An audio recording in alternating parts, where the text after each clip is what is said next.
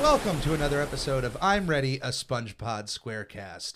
I am joined by another special guest today. First time on the show, one of my longest friends, not by height, because that's Justin, but one of the longest friends I've had in my life, one of my best friends, also getting married this year. Ladies and gentlemen, Mr. Jordan Tamaro. Hi, how are we doing, Eric? Oh, pretty good. Pleasure to be on the show. Very excited for this. Yeah, this is actually the second podcast episode you and I have ever recorded. Yeah. Do you remember what the first one is? Very vaguely. What was it? It was also the first podcast I ever recorded when I was in an audio class in college, which is I scooped up you and Mike. I do remember this. Our mutual friend, and we went over to the college. We went into this really tiny sound booth. Yeah. And recorded a podcast complaining about the mishandling of the Shrek movies. And that audio that had to have been is completely lost. 8 years ago? Probably 10. Yeah. We're also joined by the special guest, the Furnace, because houses need heat. Deal with it. We're honest here. I don't try to overproduce this show. I don't hide behind a curtain. I'm not like the Wizard of Oz. I am very open about things that go on and how I record. So we're all on Front Street, baby. Because you got it. You can't. I think it's really important. And just talking about podcasting, because I do think everybody should have a podcast and find people that they can have conversation with and talk about very similar things. And I think it's nice knowing where your placement is, because there's growth. If you start out going like, this is overly produced, there's no mistakes, everything's perfect, you're setting yourself up for... Absolutely. I mean, there's always speed bumps on the road. Yeah, and then those speed bumps that, do occur, you learn from, and you can only improve from that point on, so... I mean, because I do try to, obviously, if you're listening to this, you've heard the ads I make for Anchor. I want people to get into podcasting. Just for you have been a part of a couple bands, and would you agree that one of the biggest things, like when you're starting a band, is people trying to bite off more than they can chew right in the beginning and not easing into it? Like, absolutely. Yeah. Yeah, or my favorite is when you have somebody who has very little experience, and this isn't to go against anybody that's trying to play music, that wants to learn to play music or play out. I mean, it's a great thing, and if you are doing that, keep, doing what you're doing, and hopefully you'll become successful. But you see like some of these kids out there that they need to have the best amplifier, the best drums on the market, but not necessarily have the experience. Right. And it's just like, all right, let's visually they'll look good. Yeah, visually you look great, but you can't play your instrument. So let's not skip everything to just try to get to where you need to be in the end. Let's learn along the way and improve as you go along. I say the same thing to anybody getting into podcasting.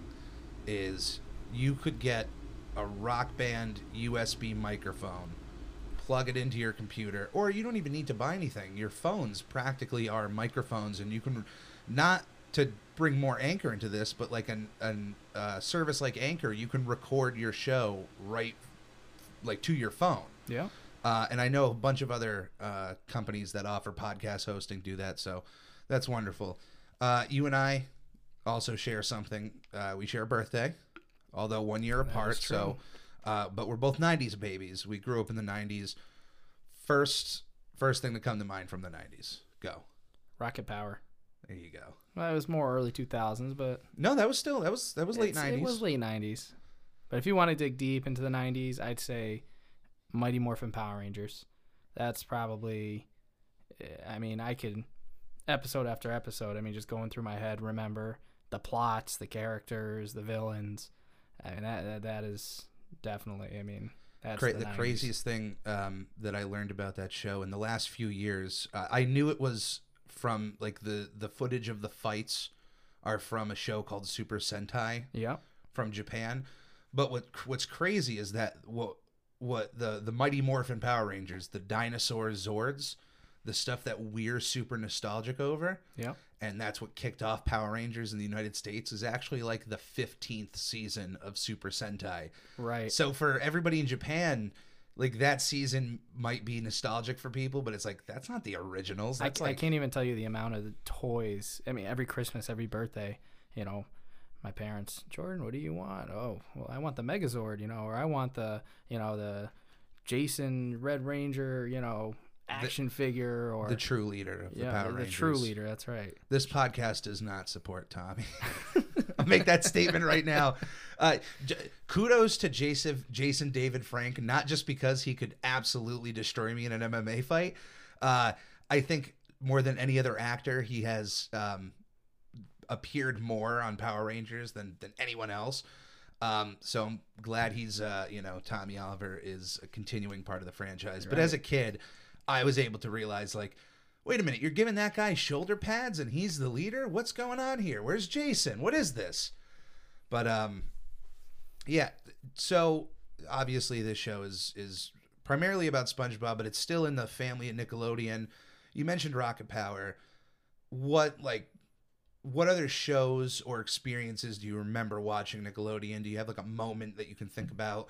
Maybe a celebrity getting slimed at the Kids' Choice Awards, or an event they may have played up on TV, and anything like that specifically to Nickelodeon, or were you just all around watching? I was more the TV shows, you know. I mean, I used to love watching the Kids' Choice Awards, and, you know, it was always nice seeing like Nick Cannon. A big part of that.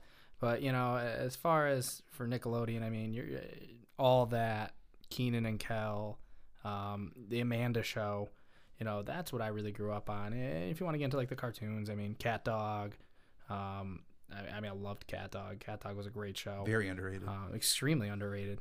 But I mean, that's really the core right there. Not big into Rugrats. I loved Rugrats, but that's the obvious. I mean, yeah.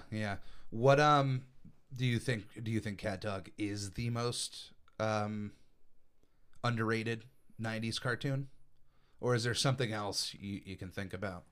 I would have to put a lot of thought into that, so that's something maybe we could come back to later in the show. There's a lot of good shows. This is the stuff that you know those moments now. I mean, we're in the year 2020, and you've been in a situation where you're in the bathroom without your phone, and you start going a little stir crazy, like, well, what did we do before this? Yeah, you start counting all the cracks in the tiles on the floor. Yeah.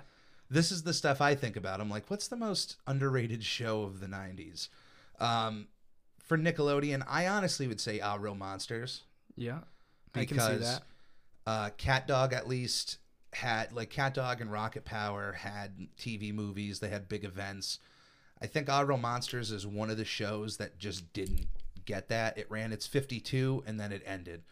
It didn't have any big, like, promoted Christmas specials like even Rocco did. So, and I think that show absolutely could be ripe for a revival. Can you imagine? They were trying to be avoided by humans in the 90s. Now that everybody has cell phones and surveillance cameras, imagine being a monster in 2020.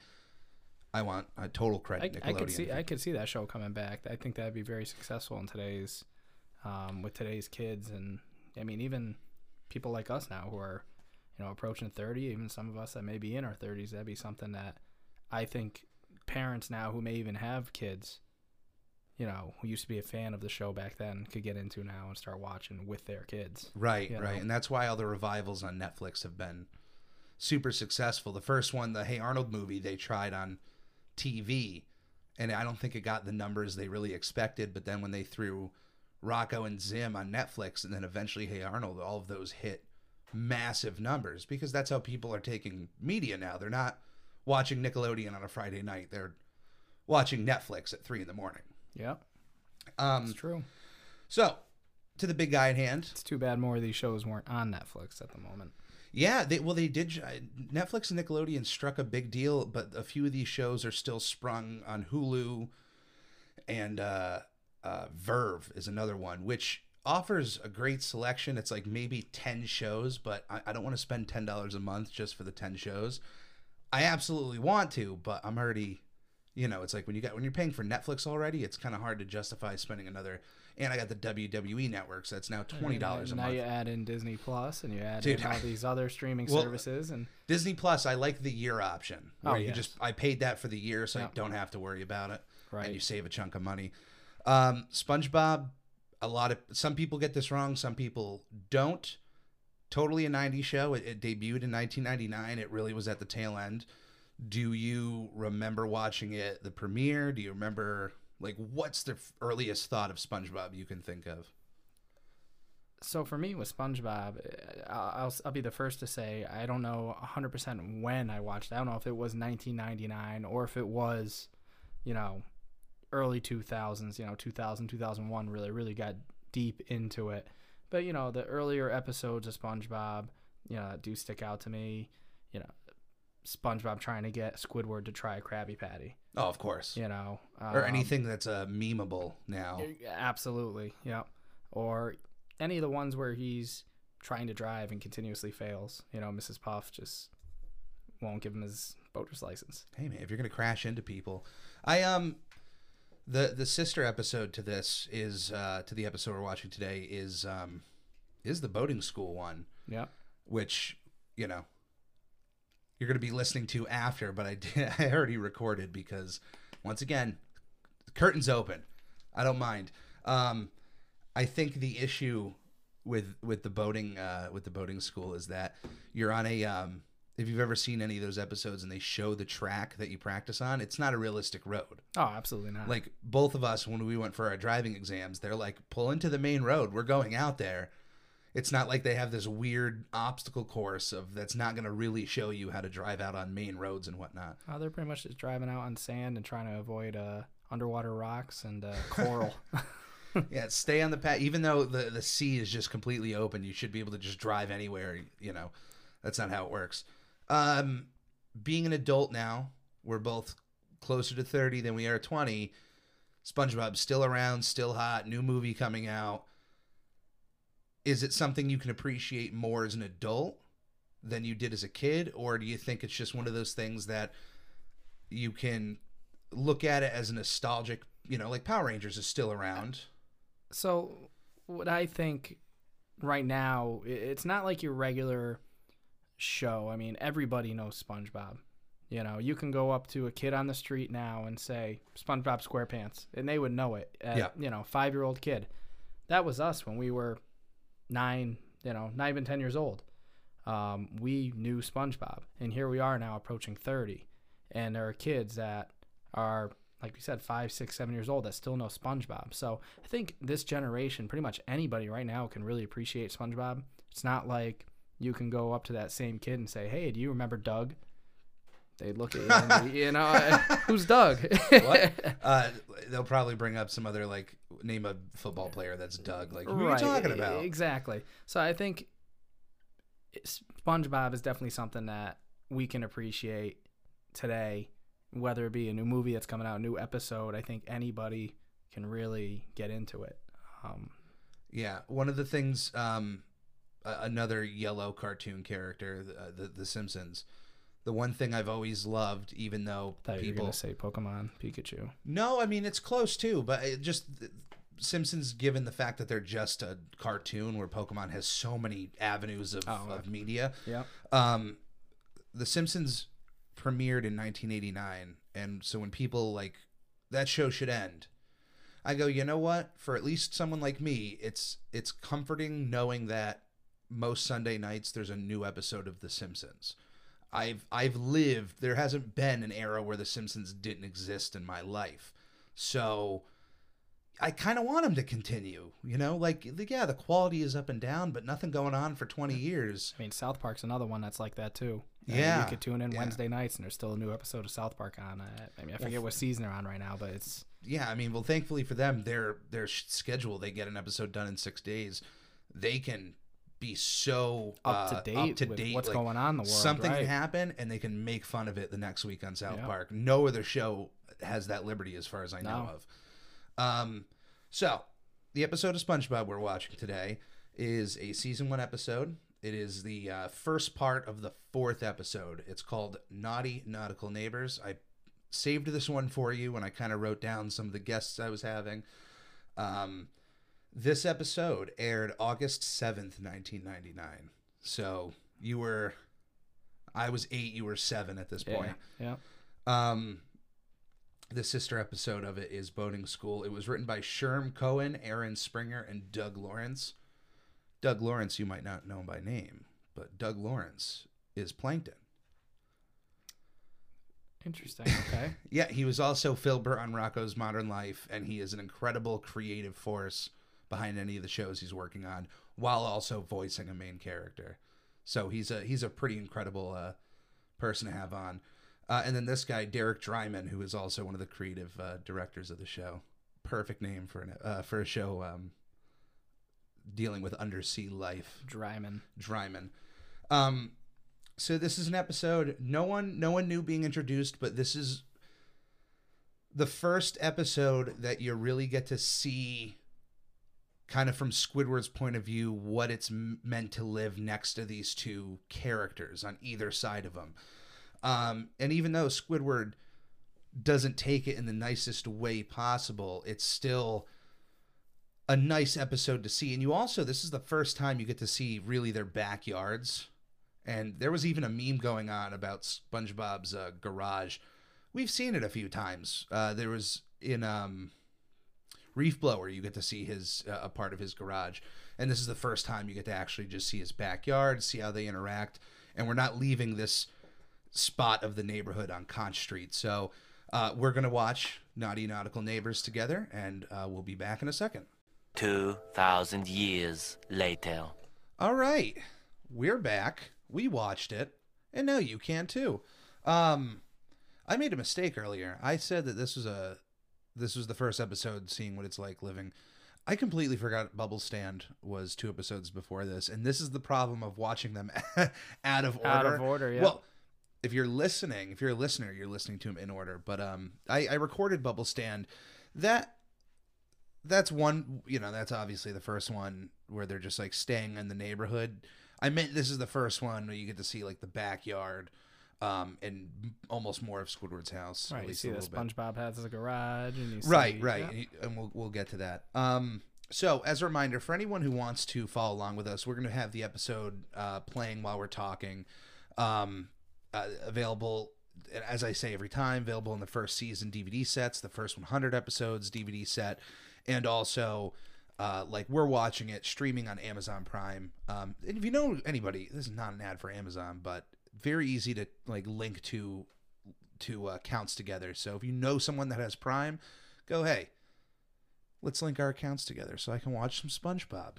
So we're going to play the episode now, completely skipping the intro. This is right at the beginning of the title card here, and we're going to play it now. So yeah, we have Naughty Nautical Neighbors. Now, I don't know when the last time you watched this episode. What was your first thoughts after we were done? I mean, it's an episode that it brought back a lot of memories. I haven't seen it in a while, and it even made me laugh. And even though it's stuff I've seen before, just because I haven't seen it in a while, it's just fun. It's funny. It's classic. It's good. You know what I like? Old humor. What I like about earlier SpongeBob is it seems like it's a bit slowed down. Like they're able to take moments of silence. Like right now, you're just hearing the giggling outside. Not a lot of talking up until this point. Their backyards, which we have to mention. Now, when you're in the front, you don't see SpongeBob's outwards flowers going around, and you certainly never see Patrick's little fenced-in area, whatever you want to call it, poles and rope. Poles and it's a beach. It reminds me of when you go to the beach and they have those instead of a fence. It does. Yes, you're right. But also the fact that Patrick he has 2 garbage cans, which I'm gonna guess one is for recycling. He also has a barbecue. I don't know if you noticed. He has a charcoal barbecue in his backyard. Which is insane to think of. How that works, I don't know. Well, it's SpongeBob logic, but just the fact that I don't think Patrick, does he even know how to grill? Well, this Patrick is certainly smarter than modern day Patrick.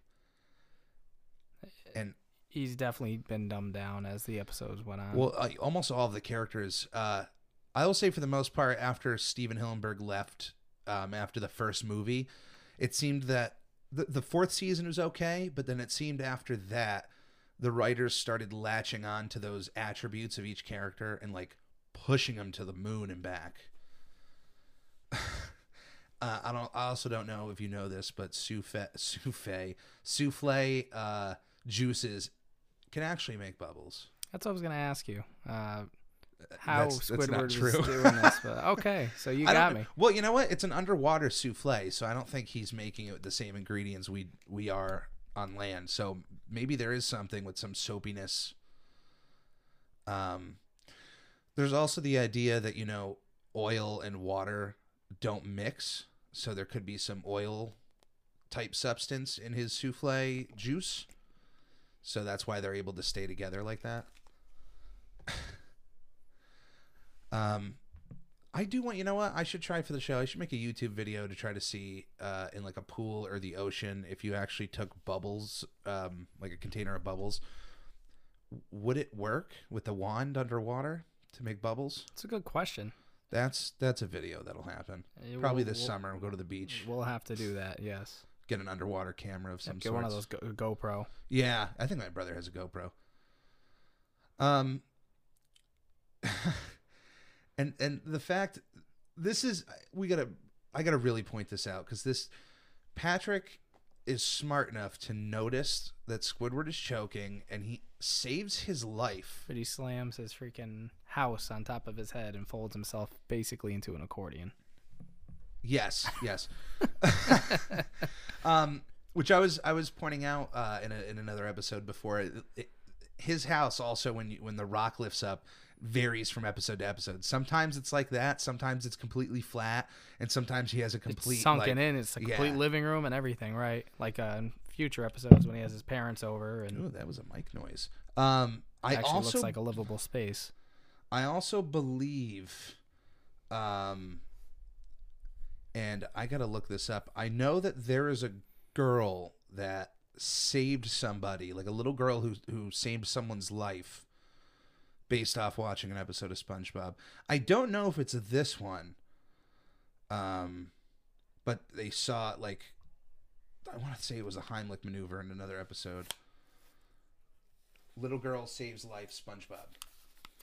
That's how you work. That's how you work Google. You just, let's see. Oh, here's another one. This is from 2015. Autistic boy saves classmate from choking thanks to SpongeBob. It's not giving credit to. Doesn't say which episode. I asked him where he learned to do that, and he said from SpongeBob SquarePants. Either way, though, SpongeBob's saving lives. 12-year-old Long Island girl saves friend with moves she learned from SpongeBob SquarePants in 2010. Look at this. 2010. So here we are now, 11 years past. Hold on. The boy saved in 2015, and she saved someone in 2010. Every 5 years, someone almost dies and is saved by a kid who watches SpongeBob. Here we are in 2020. 2020. You want to start choking? I'll save your life, and I'll give credit to SpongeBob. I don't know if I want to take that risk. Yeah, so we were doing a stunt for a podcast, and it went terrible. Squidward's Solitude in E minor is not in E minor. It's actually impossible to tell what key is it in, as there are only two notes, C and F, a perfect fourth, respectively. If it was an E minor, the F would be sharp. And yeah, it goes into more musical knowledge, which you're more versed in, so I don't know if you were able to tell. I love the little. I'm a drummer. I'll be honest with you. I love the Baywatch nod there with SpongeBob in the red Speedo, knowing that also David Hasselhoff would become a massive part of the SpongeBob franchise. We have two meme moments in this episode. Of course, SpongeBob looking out the window earlier when he sees Squidward and Patrick buddying up. Also, the Patrick falling asleep on the couch is also another meme, which is just, you're getting like multiple memes out of single episodes. It's incredible. If you had to place a bet I almost bet you that you could say that SpongeBob is. Oh, it is. It's one of the most memeable animated shows. I think it has the record. Obviously, I mean you could say The Simpsons. Go back to The Simpsons. The Simpsons had a few good ones. When SpongeBob asks Squidward to play an A, he actually plays a B sharp. Is that what that thing is? Yes, B sharp. Oh, yeah, B sharp. Look at that. Or no, I'm sorry. No, that's B flat. A B flat. So, yeah, whoever's, making the sounds at Nickelodeon, clearly not versed. Squidward's impression of SpongeBob has a New Jersey accent. I don't know if you caught on to that. I did not. Now, my question is, what did Patrick warm up Squidward's bathtub with? Farts. Come on. Come on. I don't know. I'm trying to... I was thinking of Shrek. I was like, I know there's another cartoon where somebody got in a... I'm trying to think. There's somebody definitely like in a hot tub where it was bubbling, and the second they got out, it stopped. I just can't right now in this moment. I just got to say also that their trash cans are very similar to ours. Feel like they could have had a bit more creativity with those. Like, what would an underwater trash can look like? But Squidward apparently has his own smell too, even though there probably was a return address on there and he could have just seen it. Even though the party was deemed a dinner party, there was no actual food served at the party, only soda. Trivia for you, right? Nothing wrong with that. No. However, Squidward does mention that SpongeBob and Patrick should save room for dinner.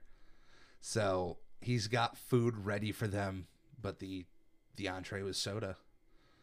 I don't know if you notice this too. Every portrait inside of Squidward's house is a picture of himself.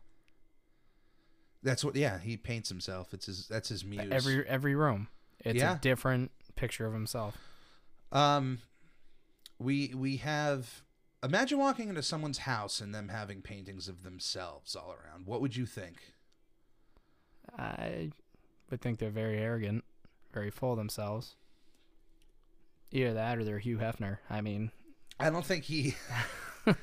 Oh, maybe he did. He probably did. But he's not painting them. He's like having other people paint them for him. So what's more arrogant? Using your money to have other people paint you, or just you doing it yourself? Probably you doing it yourself. But that's still a lot of creativity there.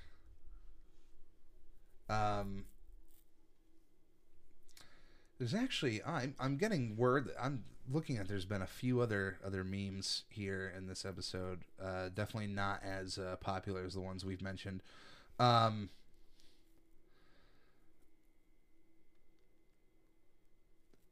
This is actually the first episode that the term tartar sauce was used as like an expletive from Underwater Life.